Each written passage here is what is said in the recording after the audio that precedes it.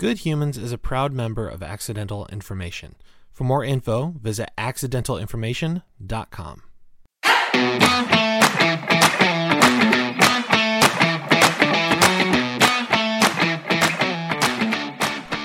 Hello, people of Earth, and welcome back to Good Humans. This is a podcast about exploring better ways to be human. My name is Josh, and I'm so excited about today's episode. We'll get to that in just a second. Before we get there, I want to tell you again about my Patreon page. It's patreon.com/goodhumans. If you're not already a member, you are missing out. If you don't know anything about it, just go check it out. You get access to some really cool stuff. There's a lot of really, really interesting things going on over there. Just trying to create some community, see what we can do together, and just get to know maybe some of you at the same time. So check it out. It's patreon.com/goodhumans. My guest today is Pete Holmes. Pete Holmes is a stand-up comedian, podcaster, actor, Christ-leaning truth seeker, and a first-time author. Pete has been instrumental in my own search for truth, and I'm so excited to read his book, Comedy, Sex, God. Pete was so wonderful and open and kind in this conversation, and I'm truly honored to have gotten to speak with him. I'm sure this is going to be an extremely helpful episode for you, as it was certainly helpful for me. So please enjoy Pete Holmes.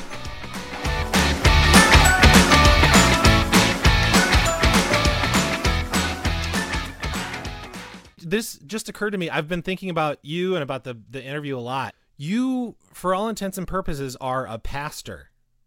Have you ever thought about it that way before? I have thought about what I do as a ministry in the loose sense, in that it ministers to people. Yeah. And I do preach, meaning sometimes I get really emphatic, and, I guess preaching just means speaking with a sharp point for an extended period of time. Yeah. But I don't know about pastor. I don't resist it. I just mean it in the best sense of the word, the best of what that could be. I mean, the other words would be like guru, shaman, whatever you want to call it. But it's very kind. In the same way that Nadia Bolz-Weber is still a pastor, even though she's not necessarily pastoring right now. Rob Bell is still a pastor, or even in the same way other comedians, Bill Burr and the like are pastors. I think you're speaking truth. You're telling your congregation is your audience, and you're speaking truth to your audience. Oh, that's really nice. Yeah, no, I like that. I do like that. So your book is coming out May 14th, Comedy, Sex, God. Are you, even after years of redefining things for yourself and, learning and opening yourself up, were you hesitant still to talk about a lot of those experiences, or are you still hesitant to talk about a lot of those experiences? Yeah, I think one of the reasons that I wanted to write the book was that religion is, at least for me, so embarrassing. Yeah. I had to sort of overcome that. But luckily with the podcast, I had this practice of sort of like a slow gas leak, like letting it out very gradually, and just sort of monitoring the feedback and seeing if people would still accept me as a comedian or whatever, if I wanted to talk about these things. And of course, my experience has been, it's the wonderful thing about the internet is you can find an even more specific audience, being spiritually curious people and recovering evangelicals and all that sort of stuff. So the audience, I don't know if it grew or stayed the same or just changed, but like the podcast was certainly my first foray into talking about spiritual stuff. So by the time I was writing the book, I was actually really excited, because the biggest problem for me, as I say in the book, that's really all I want to talk about. That's an exaggeration, but like the mystery that we're all sort of trapped in or hugged by, say it positively. And the thing with the book, the biggest obstacle I face with wanting to talk about this stuff is most people don't really want to talk about it, and I understand that. But anyway, so the reason to write a book was, I was like, if you buy a book called Comedy, Sex, God, chances are you want to hear me talk about comedy, sex, and God. Mm-hmm. And I like that sort of green light. Because what I'm always looking for, if I'm at a party or just meeting somebody, I'm looking for some sort of green light from them that they want to talk about this stuff. And a book is the ultimate, like, okay, you bought the book, you've entered into the agreement, Right. and now I feel safe to sort of talk about these things. And you can also feel safe reading about them because it's not like I'm there. I'm not going to debate with you. I can just sort of, splay out my goods, and you can pick up what you like and leave what you don't. And that's a little bit more comfortable sometimes when it comes to matters of spirituality. But to answer the second part, I mean, if I still have pangs of Valerie, my wife and I talk about this all the time, that every once in a while, usually early in the morning when you wake up and you're still just a little bit scared, there's just I wake up with just like a generalized anxiety program running. Not always, but usually I'll wake up and I'll just sort of almost be daunted by what's going on here. And I'll be frightened by, and I actually think this is good, I'll be frightened by my certainty. And that's good because I don't want to be too certain. I don't need very long to remember that that's not right. But if somebody gets first crack at you, when you're a child, and if it's these huge archetypal symbols like your parents, and as I write in the book, these grown-ups that are running the church, and I trusted and believed grown-ups, and they're all telling me that the world works a certain way, of course, it's okay to have compassion for yourself and the part of you that's still sort of like, wait a minute, I did the one thing I'm not supposed to do. I sort of left my traditional faith. So this like sort of fear response happens. It's almost like dying. Like when you die, it's important to remember that like your body, the animal of your body is going to resist, and try and have compassion for that resistance as well, and just go like, yeah, that's what my heart and my lungs and my veins and my brain does. It tries to keep itself alive, and you have to like love that panic and that fear.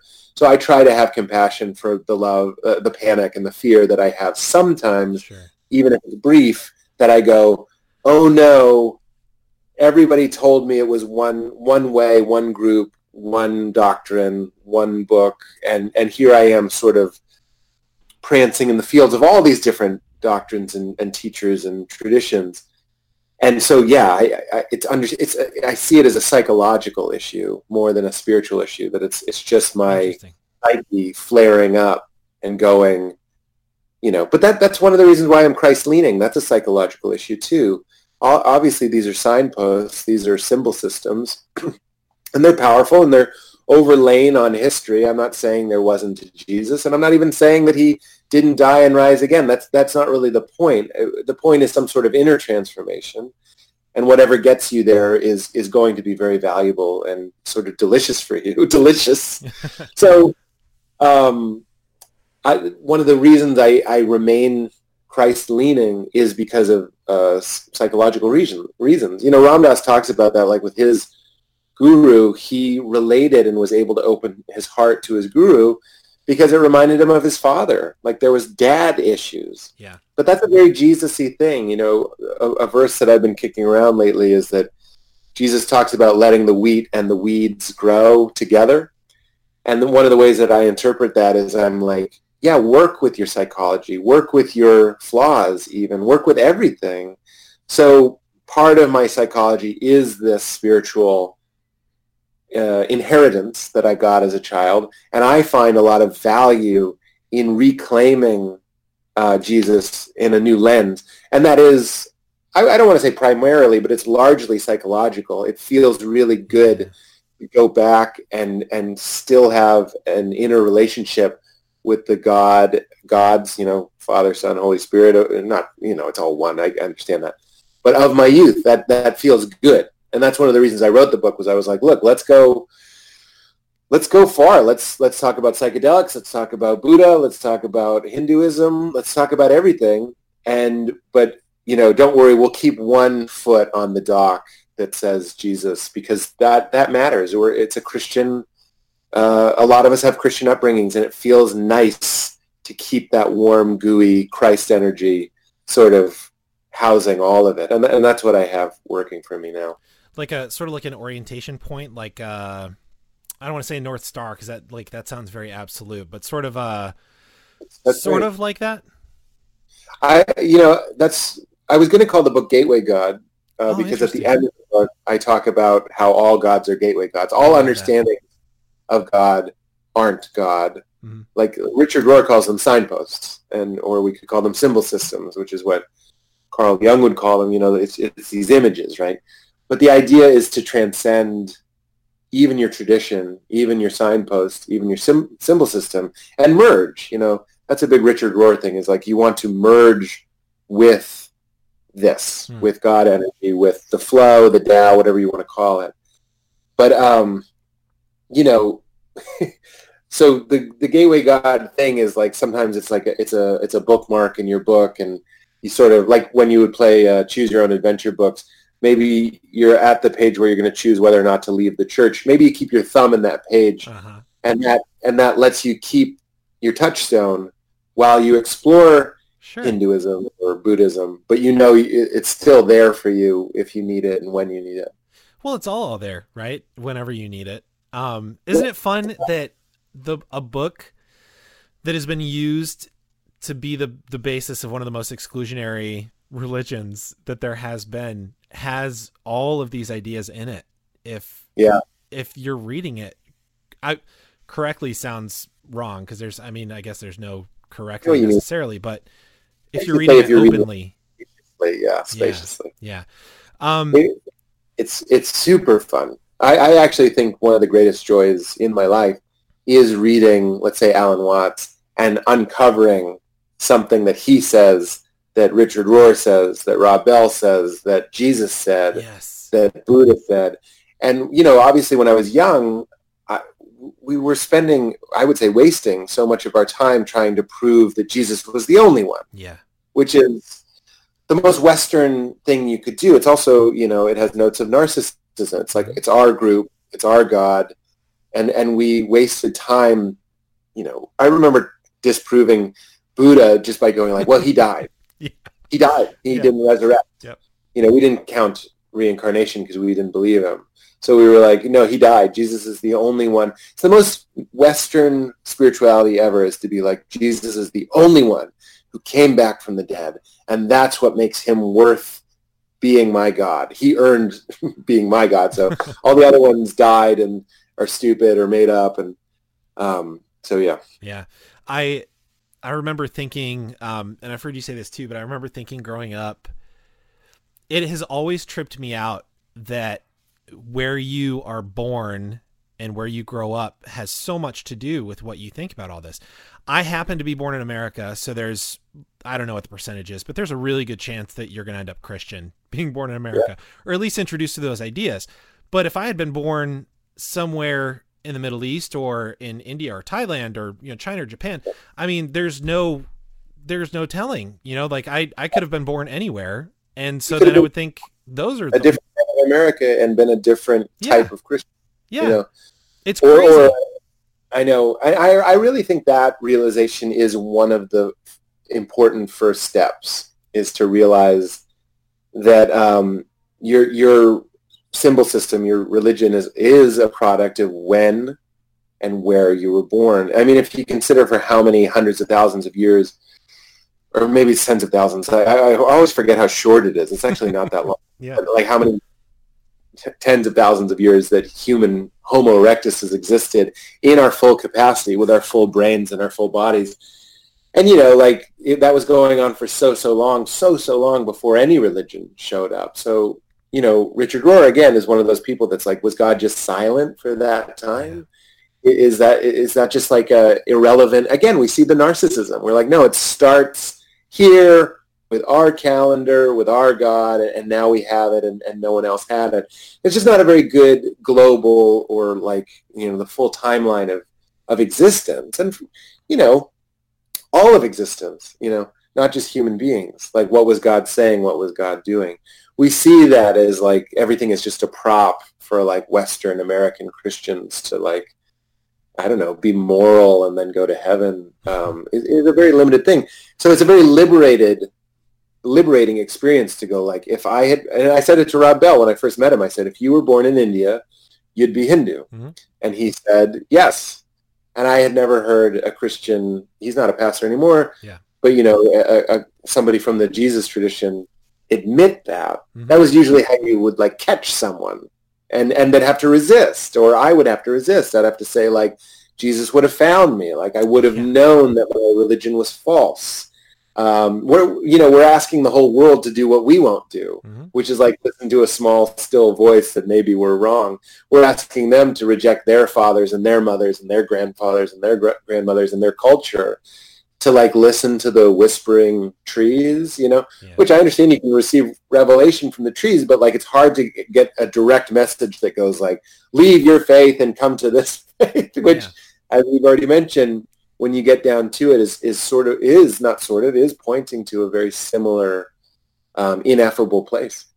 Yeah, I remember growing up and hearing pastors talk about, tribes in the jungles that have never had contact with anyone outside of their own village, and maybe the village, a couple miles to the west or east that they trade with.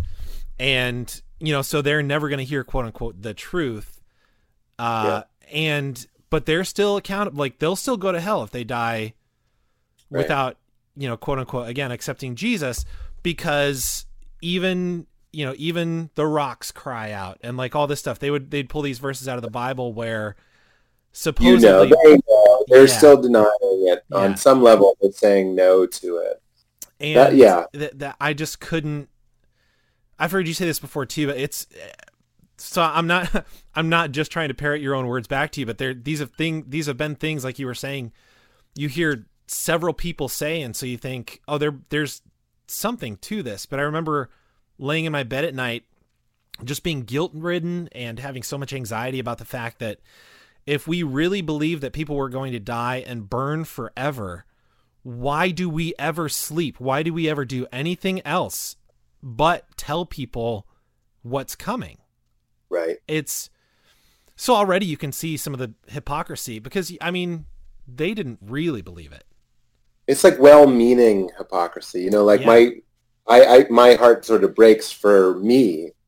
A friend of mine that I went to high school with, he said like, so you think all these people are going to hell? And I don't remember this, but he said that I was like, yeah, it makes me sad all the time. And what's funny is like, it probably did make me sad in passing, but I'm just speaking for myself, because people get very upset if you tell them that you don't believe them when they say they believe like 95% of the world and everyone that's ever lived is going to hell.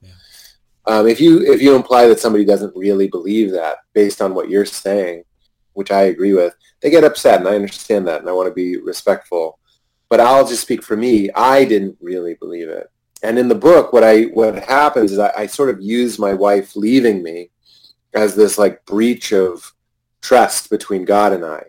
And then when I was on the other side of my traditional faith because of this pain, I felt free to ask these questions. The questions like where and when I was born determined, and to who I was born determined what I believed, and was I just listening to grown-ups, and like did they take like an earnest curiosity about the world and sort of use it as a holding place for their ideology, and all these difficult things. And one of them was, do I really believe that my friends are going to hell?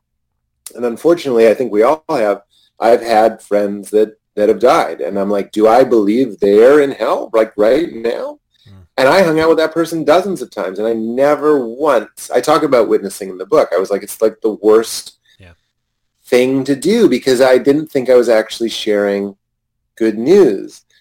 When we're trying to fall in love with God and with this, it's really hard when we have a transactional image of God. And and Alan Watts is very bold about this. He talks about it. He's like, you don't love God. He's like, you're lying. Like he's saying that. It's really funny when he does. And it was very challenging to me, because I was like, that was true. I so badly wanted identity, which is so much of the good of what organized religion can offer sometimes, if it is good, is like the feeling of belonging. Richard Rohr says the primary service is membership. Like you feel like you're a member of something. Right. And so your identity, you even have like, you sort of inherit this idea of God from other people and all this sort of stuff. And that feels good and cozy.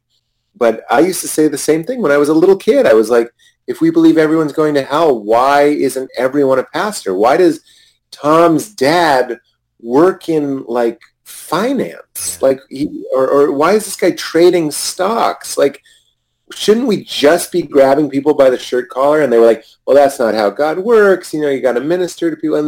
And it all just seems like it never felt real to me. I was like, I always wanted to be a pastor because it did feel real to me. I was like, this is real. This matters. You told me this is real. You told me this matters. I'm not going to work in an ice cream shop just on the off chance that every 3,000th customer I'll be able to quote John 3:16 to and change their life as I hand them some rocky road. I don't buy it. Like, we should be driving at this directly.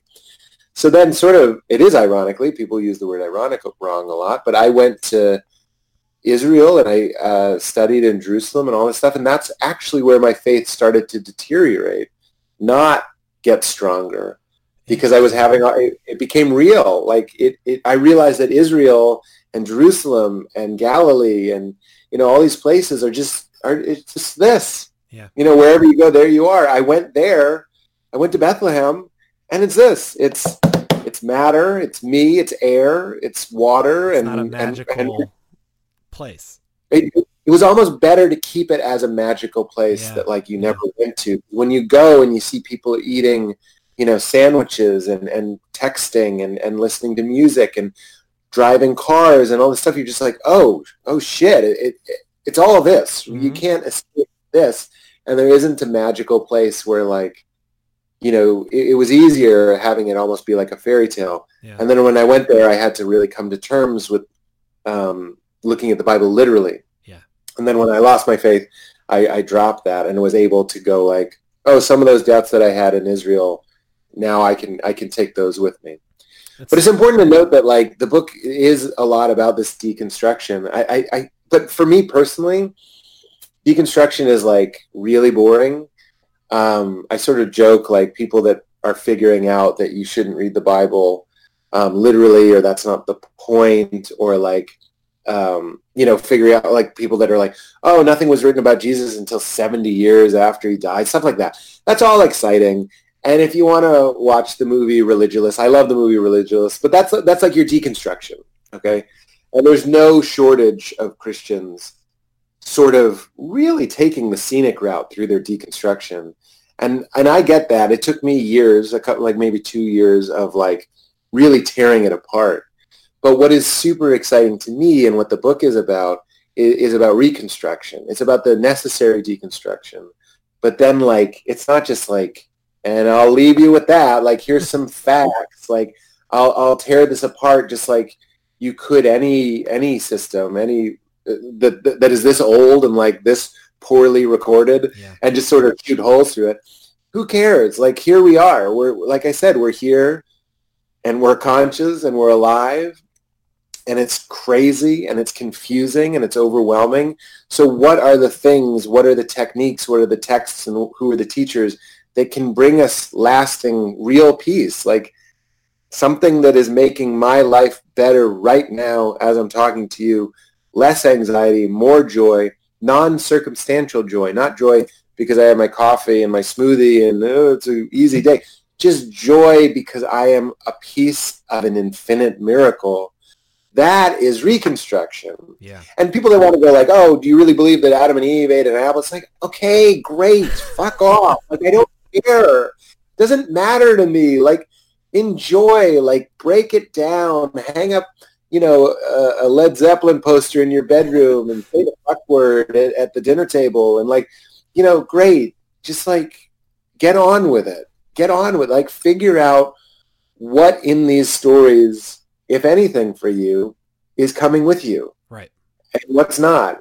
But let's get a move on. Like, I'm tired of just going, it's bullshit, you know. It's like, yeah, so does every college freshman figures this out. Can we move on, please? You know what that reminds me of is the one asshole at every magic show that's like, it's in the hat, it's been there the whole time. Like, we get it, we know that. I mean, deep down, even the ones that are quote unquote bought in, like, on some level, I think most of us know that most of the time. So I agree. The interesting thing is, what is the message of magic? Though? I think that's a great comparison. The message of magic is, look at this world and look at how it can be manipulated, and look at how what you see isn't always what is, and look at wonder and look at delight. And, like, if you experience a magic show, you might actually experience, and I have, an inner transformation. Like you might just transform to an 8-year-old kid again. Mm-hmm. Or you might just transform to someone who's not anxious or worrying about where they parked or worrying about when they're going to go to the bathroom or where the next meal is. You might actually be swept away into something that actually is pretty godly and exciting. Or you can just go like, it's a mirror, it's a magnet, it's smoke, like great. And that's so many ex-Christians. Yeah. And like, my heart hurts for my people because like, again, it's fun to pick up every idol and every idea and drop kick it into that pit in Sparta from the movie 300. Like, great. I remember how fun that is. But then, like, slowly as we mature, or as Richard Rohr says, as we get into the second half of our lives, or as we stop identifying with our small self and start waking up to our large, true self, you can go like, oh, the reason why a lot of these things have stuck around is because there's some really juicy, electric, sexy truth in there that isn't something for you to think and hold in your brain as a belief. I write in the book so that when you die, God can scan your brain with a UPC gun and make sure you have the right thoughts. Yep. I'm talking about something that can change your everyday life, your every moment life, and infuse it with richness and vitality. And do you need to do it with religion? No, I don't care. Like if anybody's listening to this and they're like, well, I don't want to go back to the Bible. Great. You can get it you can get it from photos of the Hubble telescope. You can get it on just sitting in your backyard and asking yourself, why should anything exist? Yeah. Why should anything exist? And just do that. Do it on your own if you can. People like me, I need stories and symbols. I need to have my heart broken and reassembled, sometimes by other people's words and other people's experience. And then obviously psychedelics has a huge part in that because that can give you obviously I'm not saying everybody should do it, but for me, it gave me like a firsthand religious experience. And that's what really opened up the door to the text. So now when I read about the kingdom of heaven or the garden of Allah or Shekinah or all these words that all the religions have for like vital, timeless nowness or presence with God, I know what they're talking about because I've done it dozens of times now. Well, not dozens, but at least a dozen times. I've gone to that place chemically. And I've also gone to it non-chemically, just as much. And those windows where you're there non-chemically get longer and longer and longer. And then you're less of an asshole and you're less of a scared person. You're less of a pinched person. You're liberated. You're spacious. You're saved. You're converted. It's not about something later. It's like, let's get converted now. Yeah. And all these words might, sound like nails on a chalkboard to recovering Christians, but like, I'm happy to say I'm 40 years old. I've been studying this stuff for a long time. Now I can listen to Be Thou My Vision and get the chills again. Like but it doesn't mean what it used to mean before. Interesting. People of Earth, this episode of Good Humans is brought to you by Accidental Information. Accidental Information is an amazing, inspirational organization that is actually run by Christopher Swan, who was a guest in last season of this show. What he's doing with this organization is helping each and every one of us celebrate what makes us different and then use that to improve our personal lives and our careers. I love this organization so much, and it's not just because we just joined their podcast network. It's because each and every article and show that they have contains directly applicable and practical advice that will improve your personal life or your career. I love the articles that they post, such as how binge watching helps you live a better life, 5 amazing people who have used adversity to spark creativity, 5 ways to learn from every podcast you hear, how to tap into your creativity, and so many more. If you're interested, you should check out accidentalinformation.com and tell them Good Humans sent you. Like, my wife and I still go to church every week because my brother-in-law and my sister-in-law go, and so we just kind of go with them. And I still find myself getting angry. Oh, I would never go to a church. Every week? I would never. Dude, I couldn't relate harder. I'm talking about, like, I'll put on Sufjan Stevens singing Be Thou My Vision. I see, okay. In my car. I could never go back to my church. The emphasis on God's favor for us and his, therefore, if yes, then no. I mean, then his, dismissal or worse, torture and judgment of others is in every praise song. I just can't do it. And so a lot of like lies in a praise song. People are just singing like, I always reference this one, but like, I would give my final breath to know you in your death and resurrection. It's like, would you? Yeah. We're not talking about like an advanced screening of the Avengers. We're talking about knowing Carpenter from Galilee. And I don't fucking believe you, dude, because I didn't mean it. And I don't like singing songs that I don't mean. That's why, like... Isn't part of it trying to convince yourself, though? Like, like thinking back when I was doing that, I was singing as sincerely as I could, but not because I necessarily bought in fully. It was because I was trying to make myself buy in. I was trying to convince myself.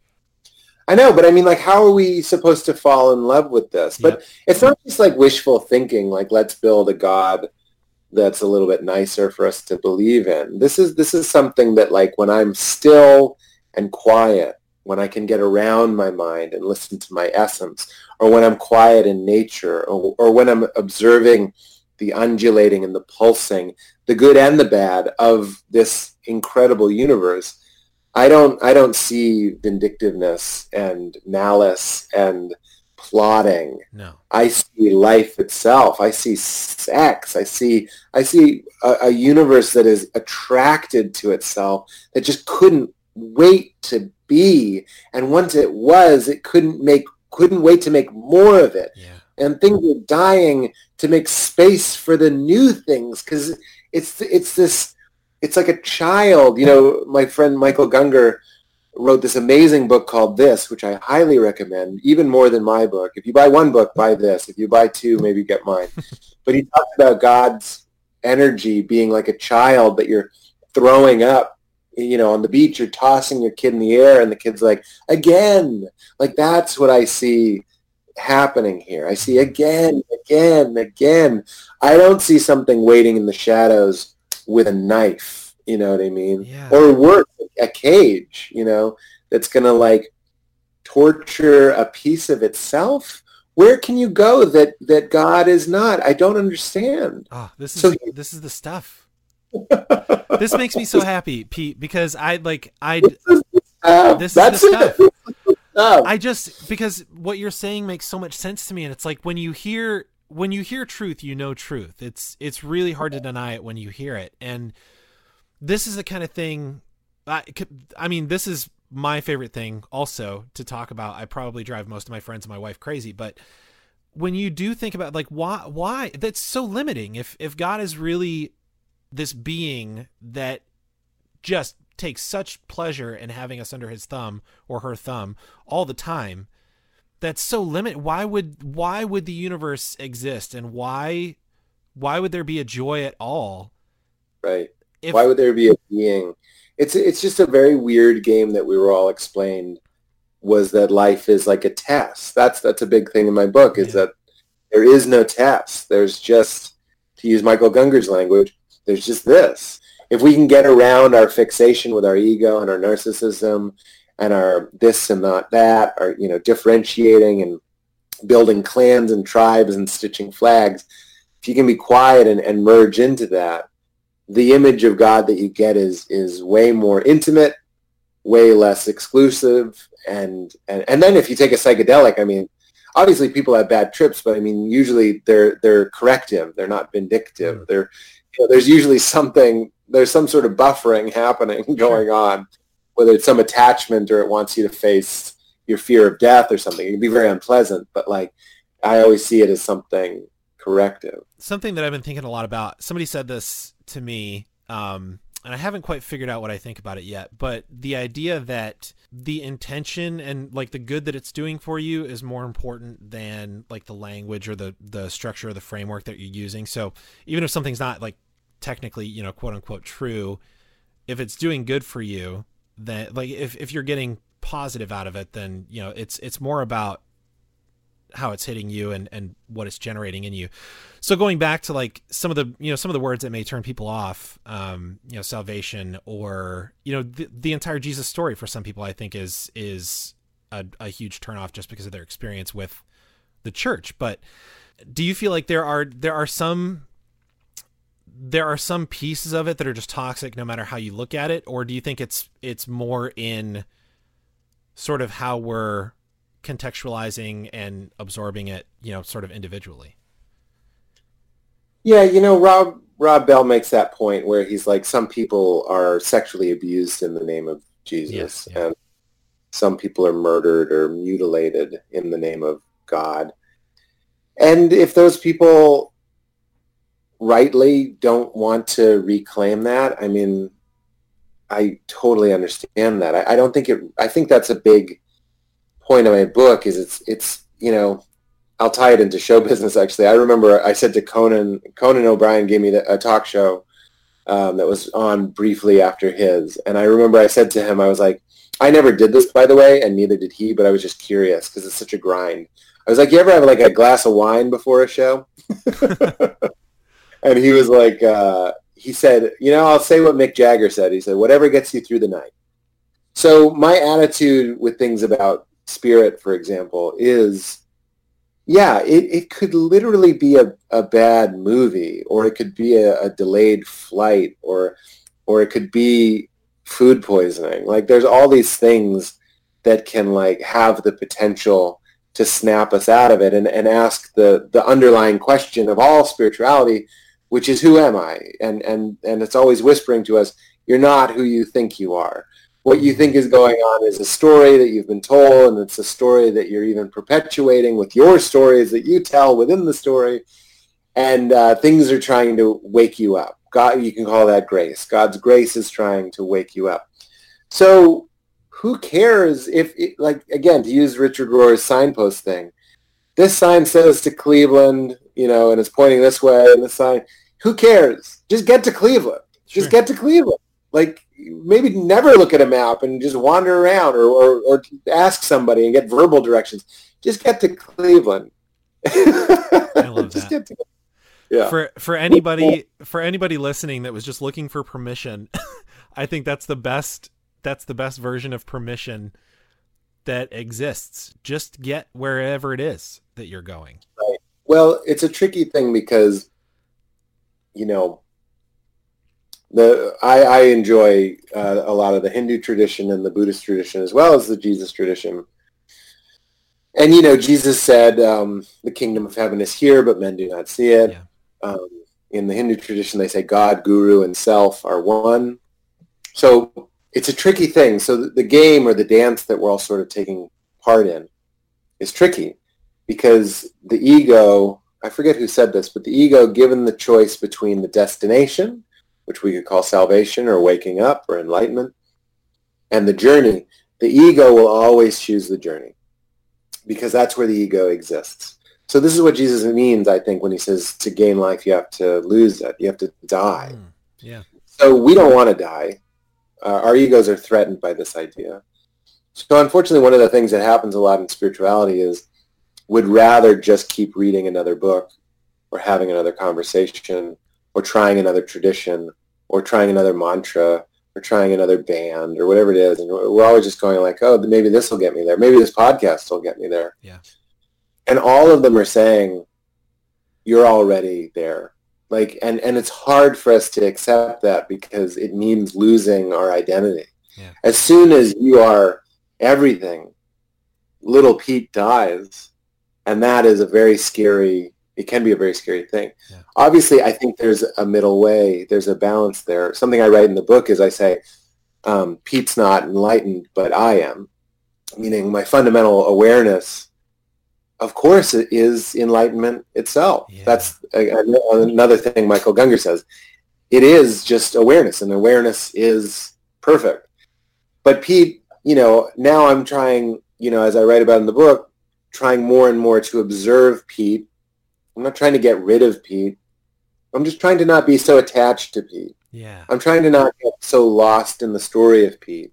I'm trying to spend more time in the I am. which is obviously what God says his name is Mm-hmm. in the Old Testament. He is isness. He is the quality of I am.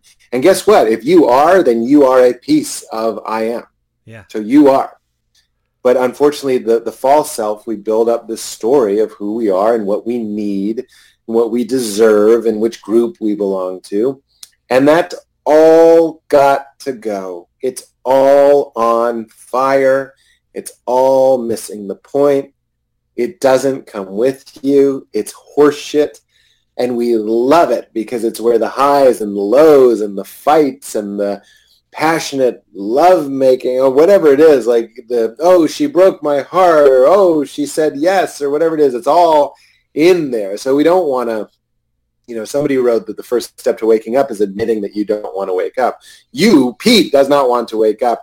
I am already woken up. So you need to shift from the experiencer to the observer of the experiencer. Yeah. And that's one of the things I write about in Comedy Sex God, is I say, you can start to look at your life dispassionately, compassionately, but dispassionately, as if it's a good episode of television. Like you got fired, and you can observe it from your still, quiet place and just be like, holy shit, what is Pete going to do? Yeah. He is in a real pickle. And that is one way to understand soul consciousness, which is not just a way of saying you have a body that goes to heaven after you die. It's something that you can experience and feel and work with right now. And that's where joy is, and that's where peace is. It's not in your ego. That's one of the major things that Ram Dass taught me, is that he said, peace cannot exist in the ego. And that quote is in my book, because the ego is made of stuff that doesn't allow for peace. How could it? Right. It's a story. Even I was just eating an ice cream sundae on the beach, and it was awesome. And then it goes away. And this is straight Ram Dass. It goes away. And then you want some water because, you got that sweet taste. And then you need to use the bathroom. And then you want dinner. And then you want to use the bathroom. And then you want to go to bed. And then you got to go to work. And you want a good commute. It's just this endless bullshit. And we can only have these fleeting, just a moment of joy. Because what? You got the tickets to the concert you want, you get the notification that you won the eBay bid or whatever, and you're just like, oh, and you feel so happy, and it goes away. Yeah. Talk to an achiever like me. I'm an achiever. I like achieving. It goes away. Yeah. Oh, you got your own show. Goes away. Then you're chasing the next thing. Well, I want to write the best first episode of the show. Okay? It goes away. I want to write the second best episode.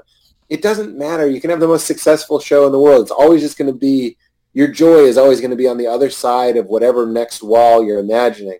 But if you can have a non-circumstantial joy and a non-circumstantial peace, that comes from soul awareness. That comes from realizing your true identity and no longer being lost in your false identity, which even as I say it, I'm right. Everybody listening knows that you are not a man. You're not white, you're not American, you're not left-hand, right? It's all just sort of what's happening that you picked up on from a more basic place. Right. And I'm watching my baby do this in real time. She's figuring out where she is, and slowly she'll figure out who she is. Right now, she doesn't even know her name. And that's who you really are. You're not your name.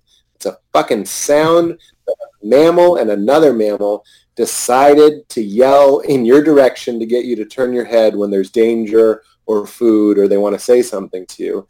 And just because we wrote it on a piece of paper and had it notarized at the county clerk doesn't mean it's fucking real. None of it's fucking real. You don't need a death certificate to be dead. Yeah. You're just dead. It's happening. You don't bring on the day. You don't start your heart, and you don't stop your heart. It's all happening without you, without the false you, and through and within the real you. Listeners can't see what's happening, but I lit up like a light bulb when you said that. I love that so much. Like I'm almost about to cry. I love that so much. So I love it. That's why I want to talk about it all the time. And the forgetting is part of it too. I forget too. I forget all the time. So I love talking about it. Yeah. And remembering and being in that place where we can remember together. As Rob Bell would say, you're already at the party. You're already at the party, baby. The whole time. So a couple things I want to ask you about the book, because I'm so excited. I pre-ordered the book.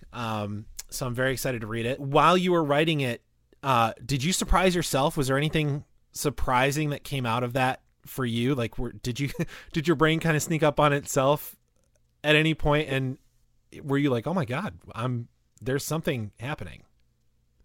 Yeah, I mean, I think that's one of the reasons why creativity and spirituality are such good friends, is because, you know, if we're saying that God is this like insatiable desire to exist, obviously, you know, the creator, if you want to be like the creator, you create stuff. Like you get this sort of divine flow, let's say a flow feeling from writing. Obviously on the good days, everybody knows that there's bad days, but I don't even care. I would get up some days and I just knew like, nope, it's not happening. But I am not a person that has a hard time.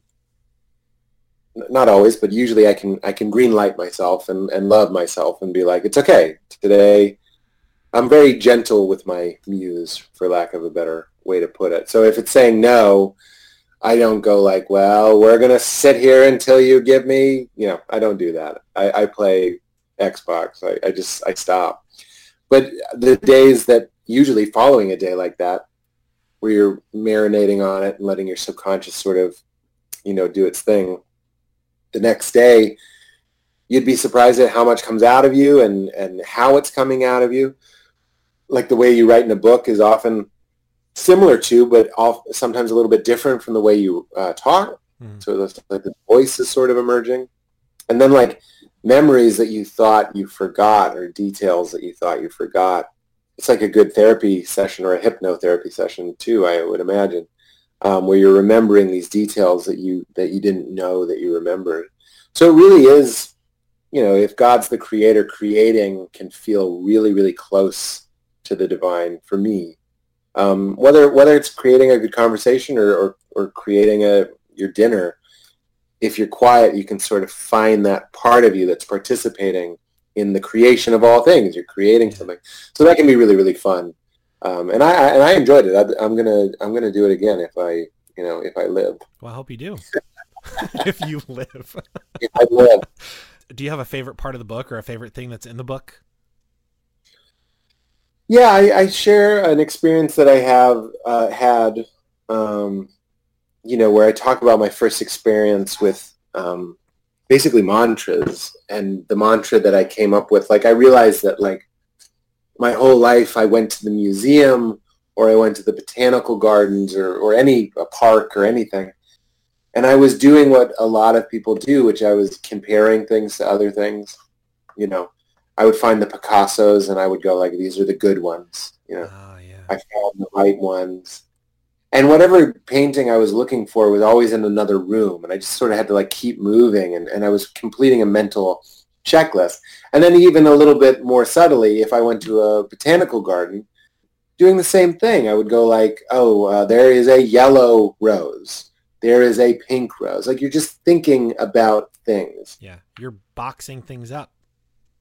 That's right. Yeah. As if there's a test. Yeah. As if you're quizzed later. But this is how we learn. This is like Greek logic. This is Western logic. Sure. It's what we learn to do. And it gives us bridges and Starbucks and vaccines, and I'm grateful for that. But it also can rob you of the moment. Yeah. And why be in the moment? You know, people say be here now. But it's like, why be here now? It's because that's where the juice is. Like, really. Well, where else are you going to be? I mean, yeah, you're going to be lost in the cobwebs of your brain, of your drunken monkey mind, and you're just going to be, you know, removed and kind of in the sunken place, like you know, like Get Out. You're just kind of like in the thick black water, and that sucks. And it's great to be here, and that's where joy and vitality and juice are. So I realized that in the point in the book, it was a little too soon for me to get into like Sanskrit mantras. It was a little too like woo-woo for me to like say a Hindu name of God or something. I just didn't like that. Sure. So I just tried going around. I went to the botanical gardens and I just said, yes, thank you to everything. I was like, if I'm going to think anything, which is what a mantra is, it's like a pledge. You're like, I will just think yes, thank you. And I can't tell you that is one of the biggest and I don't mind ruining the whole book, by the way. I really don't. People are sometimes like, I don't want to ruin the ending. I'm like, I don't care. it's like, yes, thank you is something that you can practice right now, but it's like if you look at a tree, and instead of thinking tall tree, short tree, blooming tree, thin tree, thick tree, if you just say yes, thank you to it. So I'm not even asking you to think deep thoughts. Wow, look at the roots feeding it from the ground and the air and the rain. That's all thoughts too. And those can be fun thoughts, but like just allowing a tree or even allowing people at the botanical gardens or even allowing your suffering, that's a trippy one, is to say yes, thank you when you get bad news. Yeah. I've used this example before, but they gave me galleys. I actually think this is one of them. This is a galley of the book, and it was the wrong version of it.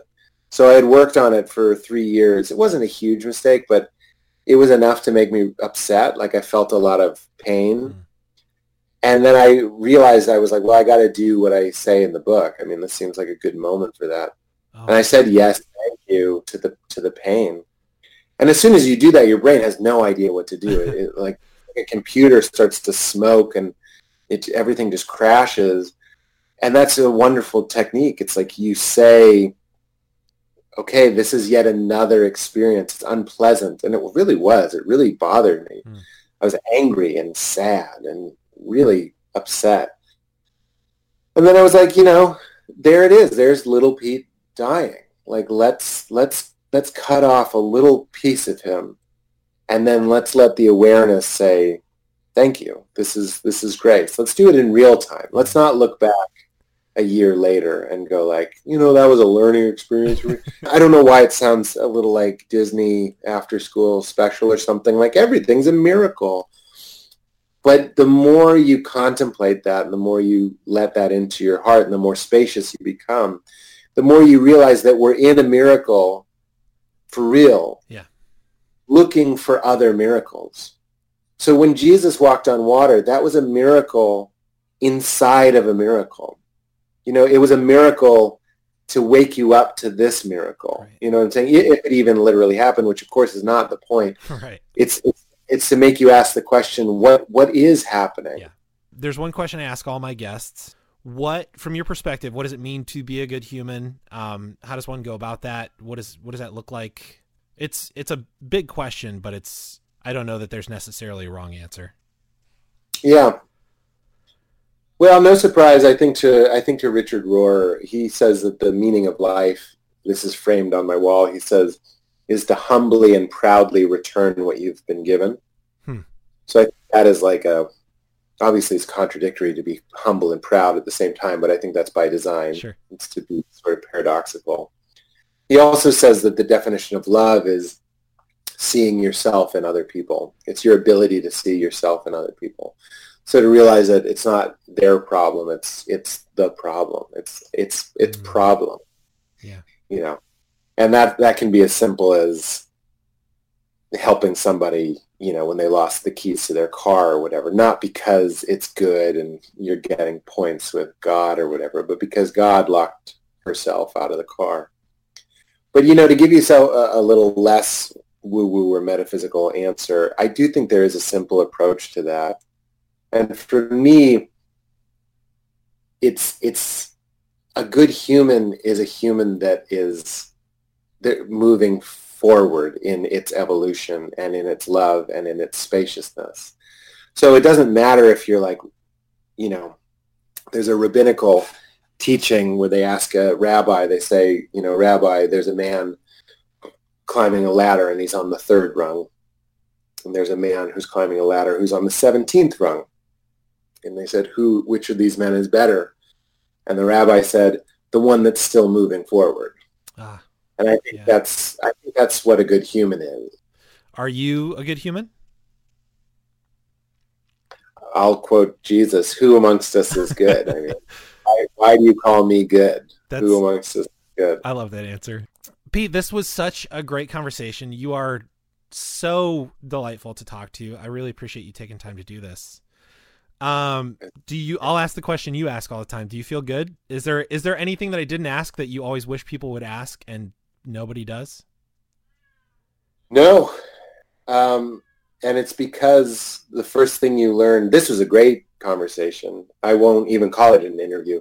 But for anybody listening, as somebody who is interviewed a fair amount, one of the ways that I prevent that happening to me, so I ask people on my podcast, I'm like, are you okay? Did I not ask you something? One of the ways to avoid that in life, and you can just do this over lunch, is someone asks you something and you can answer. This is a cliche in showbiz, but answer the question you wish they asked. I didn't have to do that here, but sometimes people will ask me a dumb question or a question that's not that rich. And if I think it's a bad interview, I'll just talk the whole time. I'll just go, I got it. I got this. Yeah, you don't know who I am. You don't know what I'm about. You don't know the book, and that's all fine. But to make this bearable for me, I'm going to answer questions that I'm imagining you asked, even though you just asked me, like, when did you first realize you were funny or something? I don't know. That's the question. Yeah. Yeah. So the book is called Comedy, Sex, God. As if it's not Comedy, Sex, God, right? It's like as if there was a comma between the three separate things. And it comes out May 14th. Yeah. Correct? So yeah, I think that link is on my Instagram. Yes. If you need it, it's in my bio. And then you can get it at harperwave.com/Pete Holmes or local bookstores or big box stores, whichever you like. Wonderful. Thank you for the work you're doing. I honestly, this isn't me just gushing to somebody, although I admire you a lot, so I would gush anyway. But thank you for the work you're doing. You've helped me immensely, and it's been invaluable to me. It continues to be, but I sincerely hope you keep doing it because I think we need it. Thanks, man. I appreciate that very much. Really, I do. Of course. And until next week, be good to each other.